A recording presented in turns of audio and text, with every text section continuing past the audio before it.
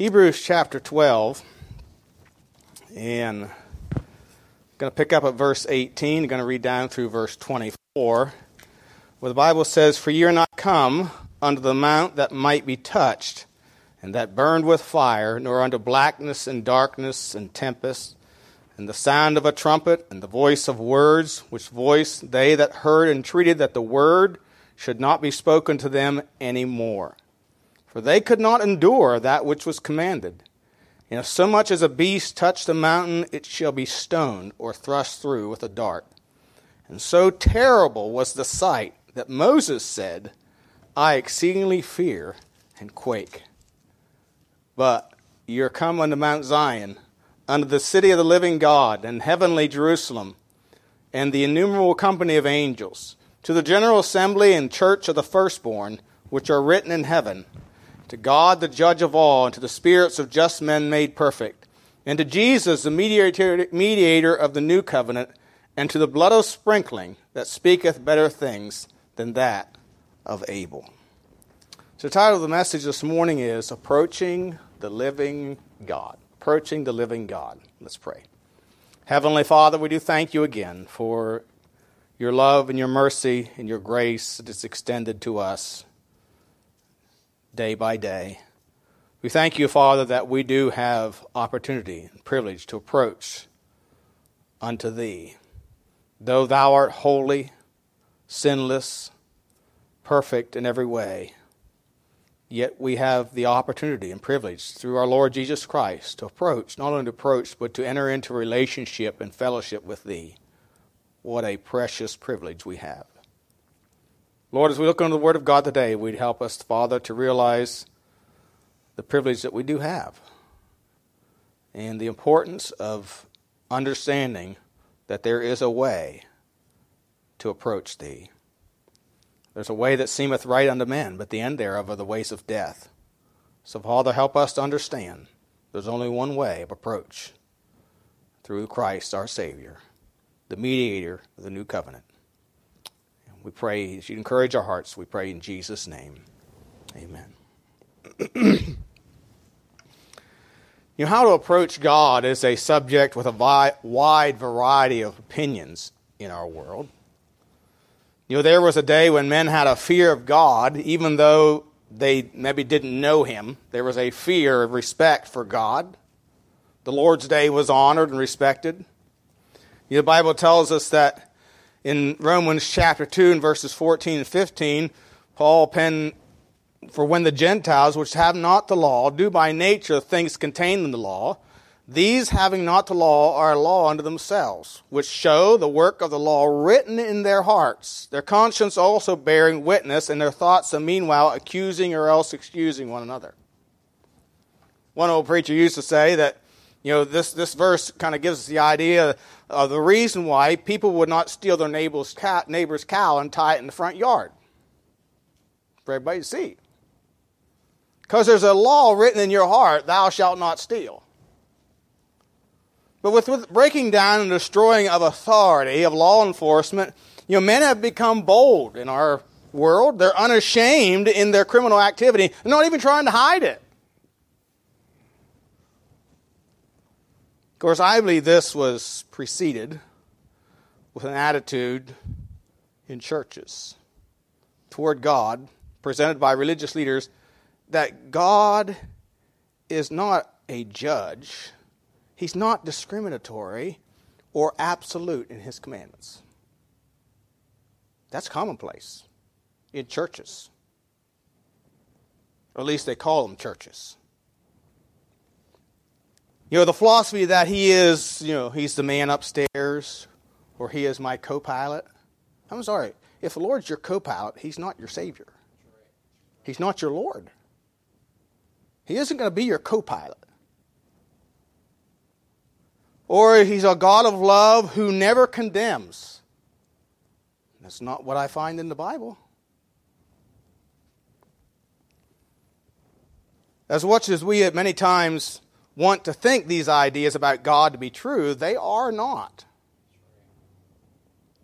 God is very discriminatory. But see, to justify our ideas, we've even changed the definition of the words to suit ourselves. Webster's 1828 dictionary describes discriminate this way: to distinguish between or observe difference as to true or false, modesty, or true or the righteous from the wicked.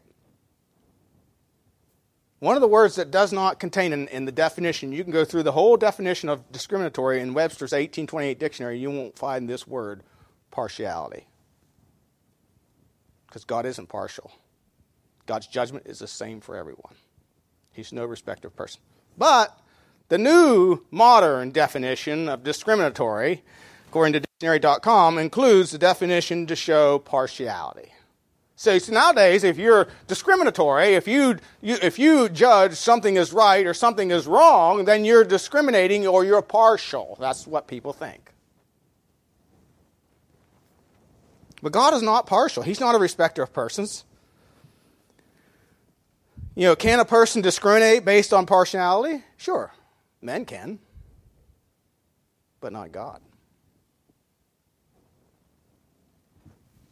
God is a God of justice and judgment, as is his Son, Jesus Christ. If you want to understand that, just read the book of Revelation. It reveals him.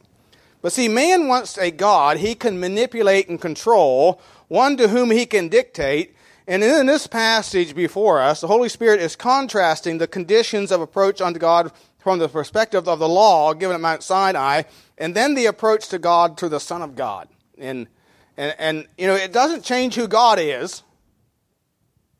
It just shows us the only way we can approach unto God.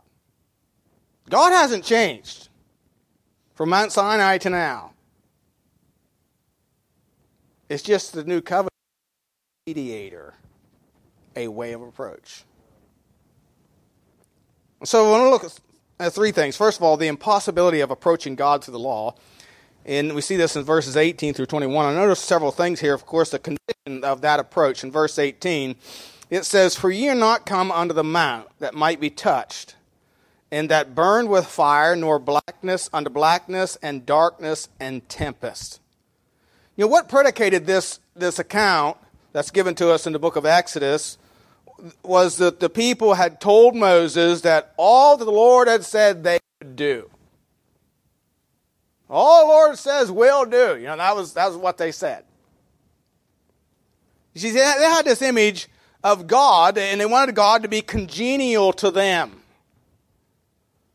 And so he came down in a cloud to talk with them. Exodus 19, verse 16, it says, "It came to pass on the third day in the morning that there were thunders and lightnings and a thick cloud upon the mount, and the voice of the trumpet exceeding loud, so that all the people that was in the camp trembled." They would say, oh yeah, we want God to talk to us. We want God to tell us all the things that we need to do. But when God appeared, you know what they were? They were scared to death. Kind of like a lot of people nowadays, they want to they want to know that they have eternal life, but when they find out what it really means to repent, they're saying, well, I'm not sure I want to do that. I'm not sure I really want him to be Lord of my life. I'm not sure I want him to submit to his leadership in my life. I still want to be able to do the things I want to do. And that's what we have here, these people. Exodus 20:18 says, "And all the people saw the thunderings and lightnings and noise of the trumpet and the mountain smoking. And when the people saw it, they removed and stood afar off." All of a sudden, they don't want near to God. They don't want to be close to him. They want to be afar off from him. You see, they were brought into view of the very presence of God, not the person. God appeared in a cloud. In other words, his person was veiled. They couldn't see his person, but they were in his presence. And his presence, his presence, they could not handle it. He could be heard, but his person was veiled. And so even the presence of God was dreadful. It was a fearful sight. And they removed. They stood afar off. Even Moses said, Moses said this. It really, this is something the Spirit of God obviously gave the Apostle Paul, because I couldn't find this really in the Old Testament. But it says, and so terrible was the sight that Moses said, I exceedingly fear and quake. Yet Moses didn't stand afar off. He went up into the mount, because the Lord called him up, and he went. So that was the condition, the counsel of the approach. Verse 19 and 20, and the sound of the trumpet and the voice of words, which voice they that heard entreated that the words should not be spoken to them any more. For they could not endure that which was commanded. In other words, they're saying, look, don't come near to us anymore. Being in God's presence is a holy, an awe, a thing of awe, a thing of great fear. And, he says, even if an animal were to enter the mount, verse 20 tells us, if so much as a beast touch the mountain, it shall be stoned or thrust through with a dart. Even if an innocent animal touched the mountain, it was to be put to death. And really the counsel here is that sinful man cannot enter into the presence of God on his own. And we're going to see what is required is a mediator. A mediator. You see, the children of Israel at first said, you're sure everything that God says we will do, come talk to us. When the presence of God appeared, they feared and quaked. It kind of reminds me, in the book of Revelation, chapter 20, talks about the great white throne judgment. I believe it'll be the Lord Jesus Christ sitting on that throne. He's going to be the judge of the quick and the dead. And it says, and death and hell gave up the dead within, and they stand before God, and the books were opened, and everyone was not found written. And it says about this judge, from whom every face on the earth fled away from. In other words, they wanted to get away from him. They're going to be terribly frightened. People today are arrogant and against God and mock God. But when they stand before God and are in his very presence, they're not going to be arrogant. They're going to be fearful. Because God is a consuming fire.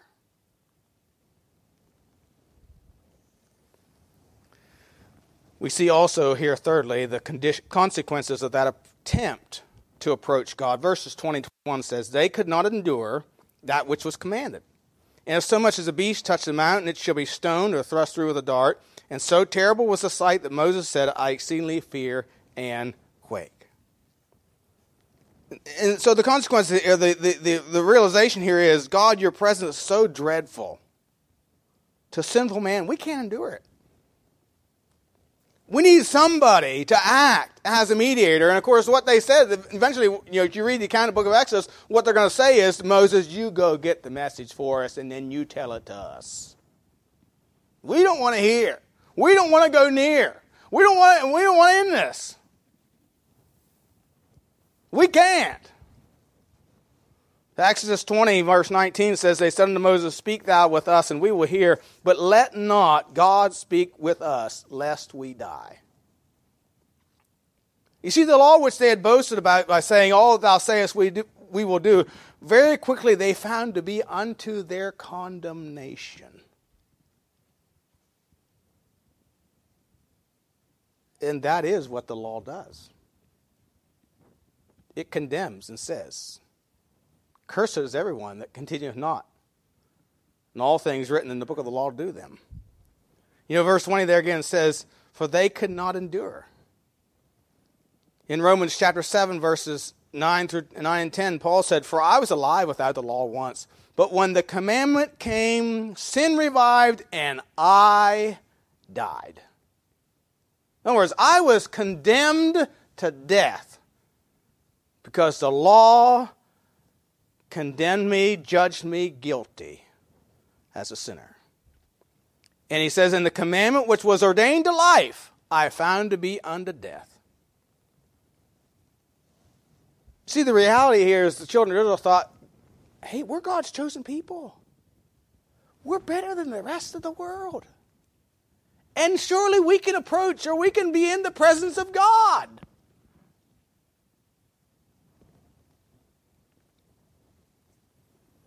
But that changed the instant they had an experience with the presence of God. And they realized, oh, he is not like us.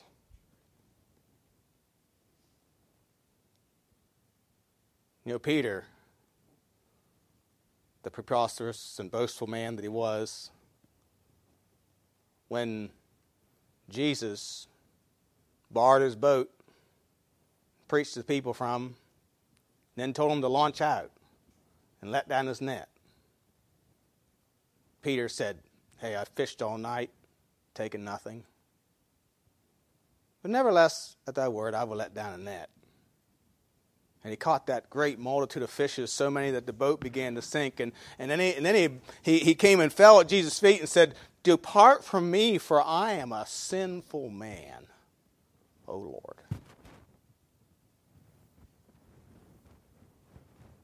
You see, when he realized who Jesus was, he also realized who he was. A sinful man.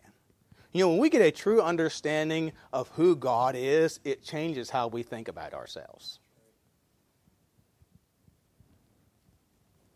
And these people realize, look, we can't approach. We can't live in the presence of God because God is holy and we are not.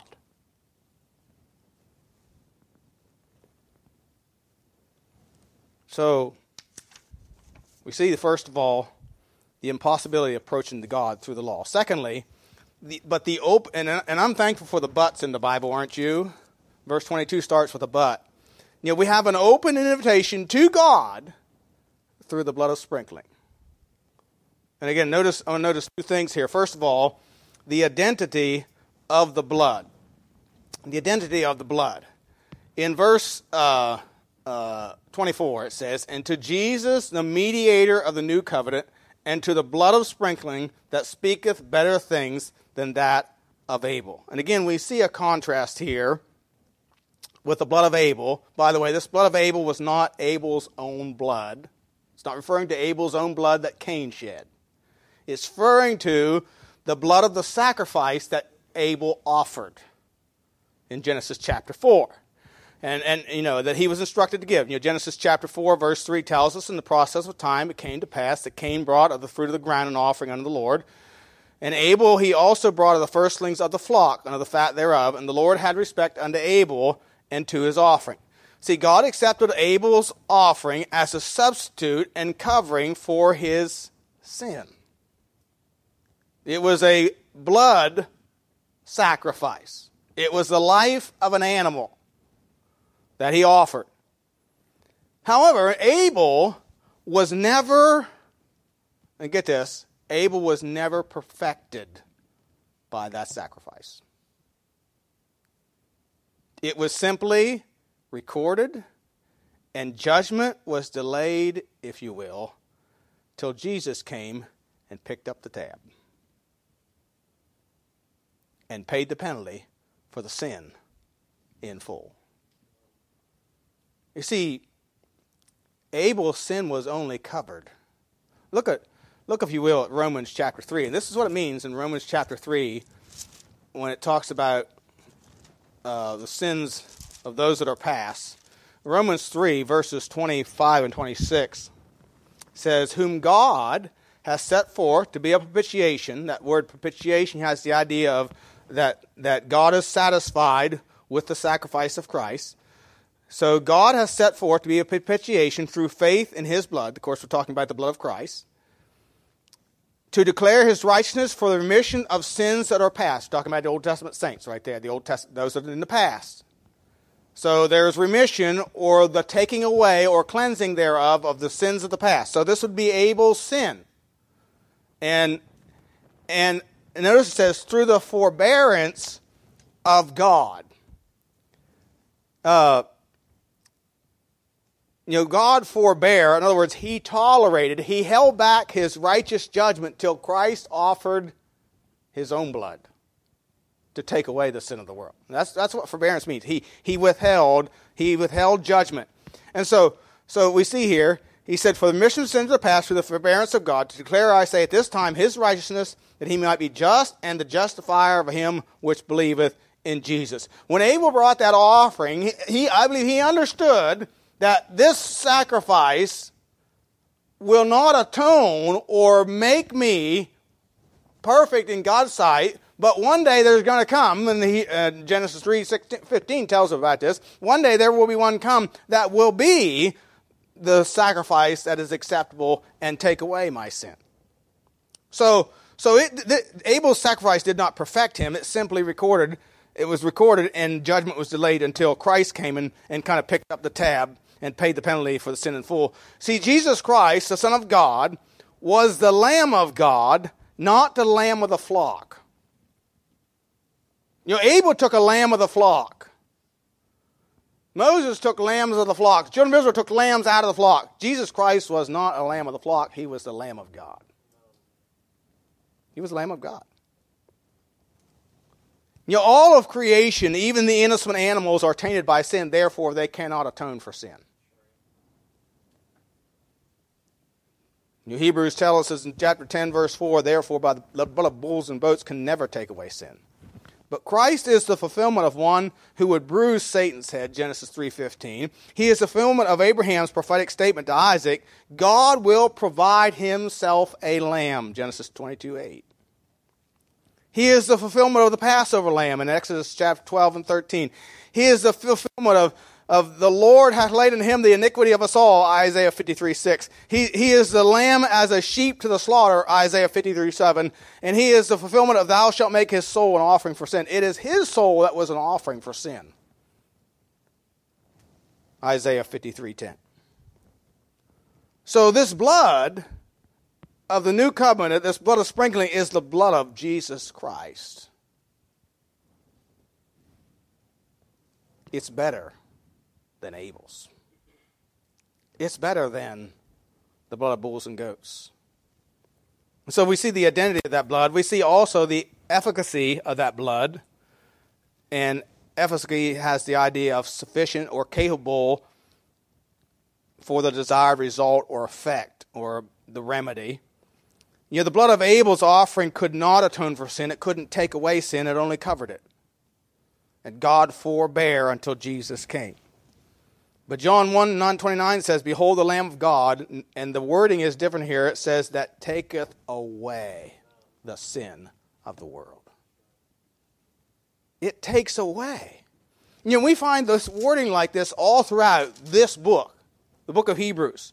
For example, in Hebrews 9:26 it says, for then must he often have suffered since the foundation of the world, but now once in the world hath he appeared to put away the sin by the sacrifice of himself.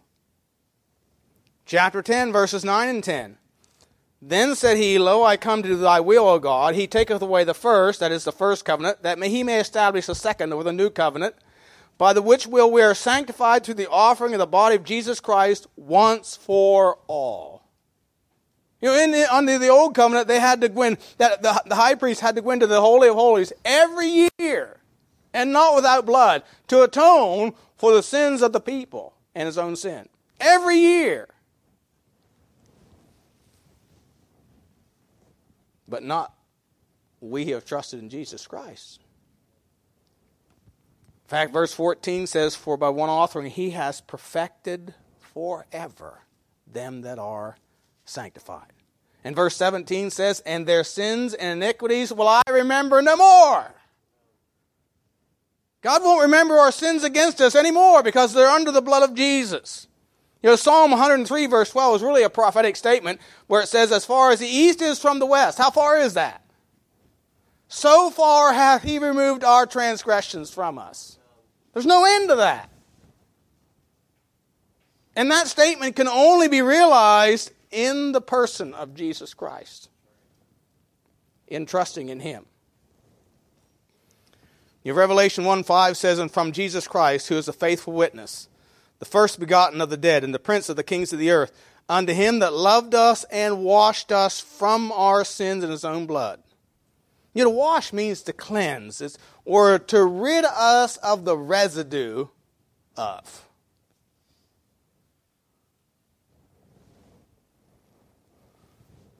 Friday, I was working to get my lawnmower ready and mow the grass.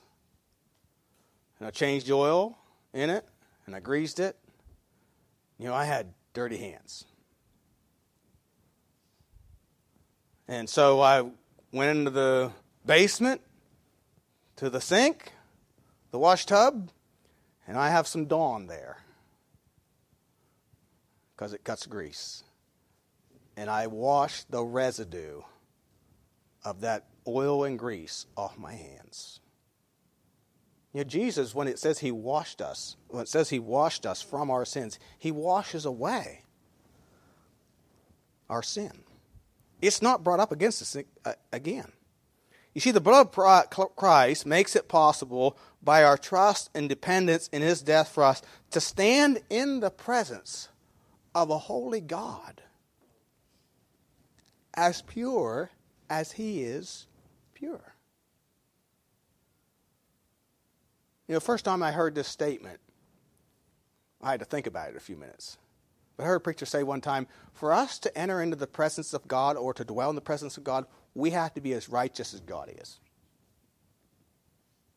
And 2 Corinthians 5:21 says, for he hath made him, in which God hath made Jesus to be sin for us, who knew no sin. Jesus didn't know any sin. He was a sinless sacrifice, who knew no sin, that we might be made the righteousness of God in him. See, in him I have his righteousness. Therefore, I can go right into the very presence of God.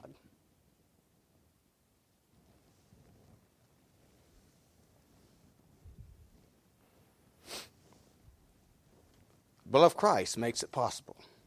It's an open invitation. Revelation 7:14 says, and I said unto him, Sir, thou knowest. And he said unto me, these are they which came out of great tribulation, have washed their robes, and made them white in the blood of the Lamb.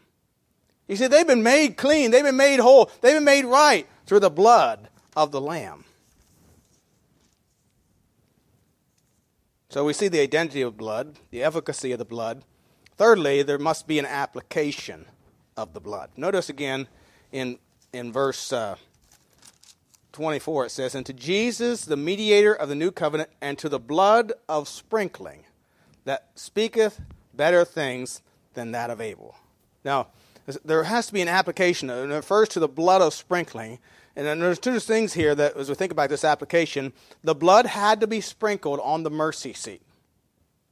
Every year the high priest would take the blood of a bullock, and he'd enter into the Holy of Holies, but he had to sprinkle that blood on the mercy seat in the Holy of Holies so that the sins of that God would cover for, or atone for the sins of the people.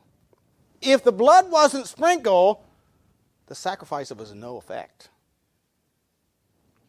And in the same manner, Jesus Christ had to sprinkle his blood in the Holy of Holies on the mercy seat in heaven.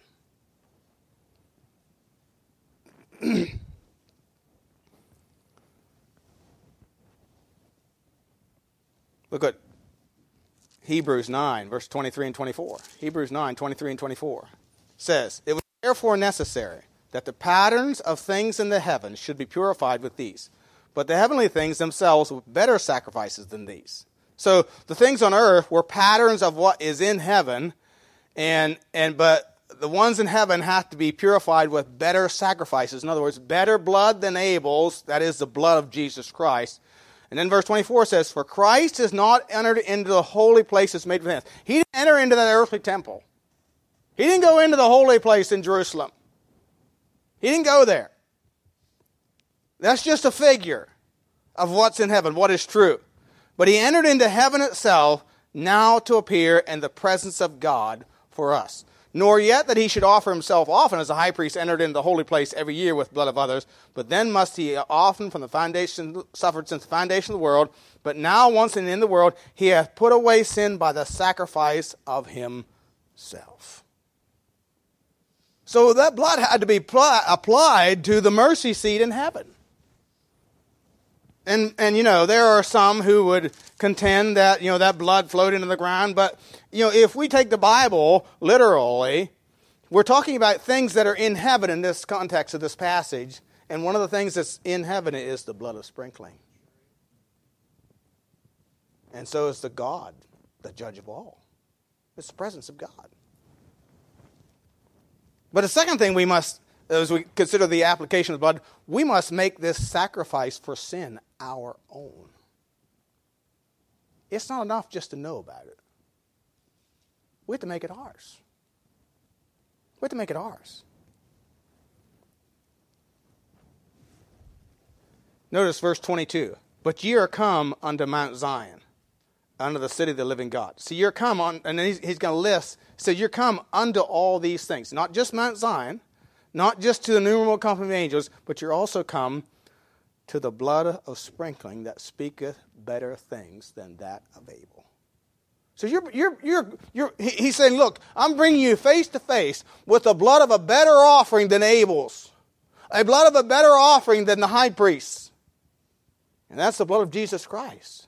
And you need to make it your own.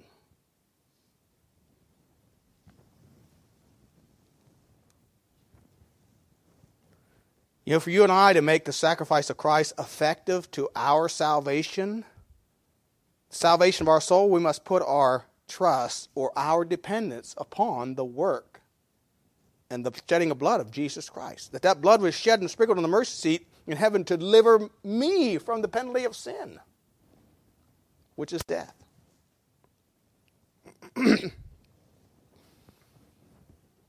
Peter and John would tell the Pharisees, neither is there salvation any other. There's salvation any other way. John would say, I am the way, the truth, and the life of Jesus.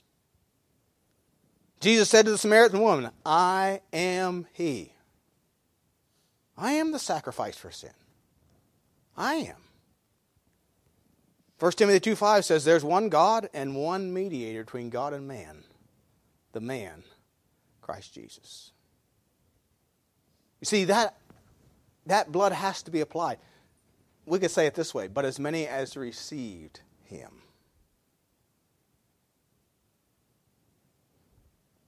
Over a year ago, after one of my brothers passed away, a friend of his was talking to my brother-in-law. And they were talking about the Lord.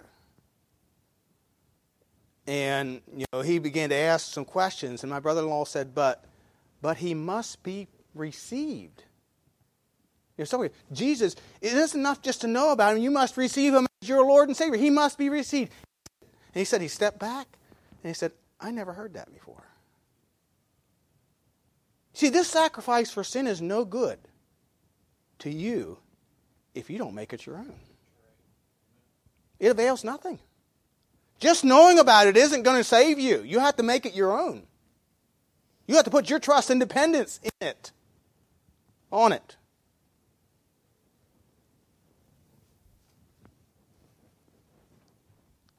And then thirdly and finally, the instrument of approach to God. Notice verses 22 and 23.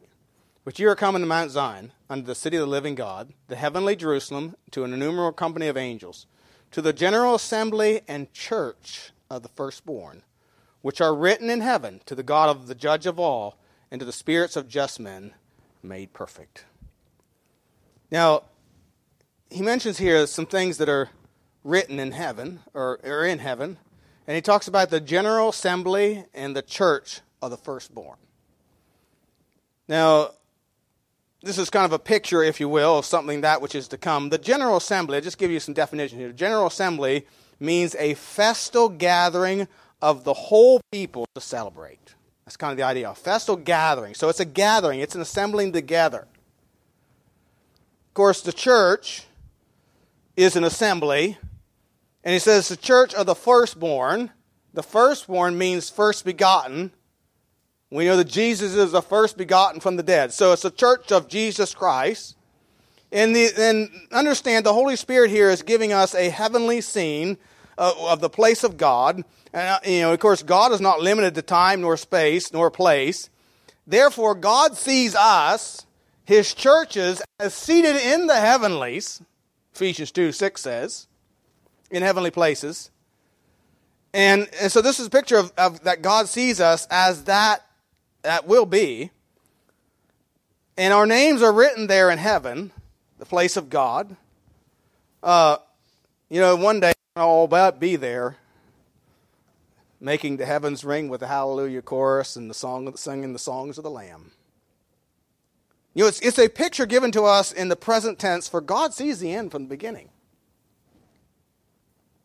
But the implication, I believe, here is this, that the institution or the organization or the organism that God uses, that God has given the message of the open invitation to all who would come unto God by him, is his churches. We have that message. We have that message. We have a message to the world that come, ye that are weary or thirsty, come, and ye that labor and are heavy laden, come unto the Lord. The Spirit and the bride say, come, Revelation 22:17. The bride is the churches. The faithfulness speaks of the faithful churches. We're to be faithful in our service to the Lord. We're to be faithful in giving the gospel he gave. That means we must not change it. We must not weaken it. We must not make it more acceptable to sinners by dropping like repentance. If we change it, it's no longer his message.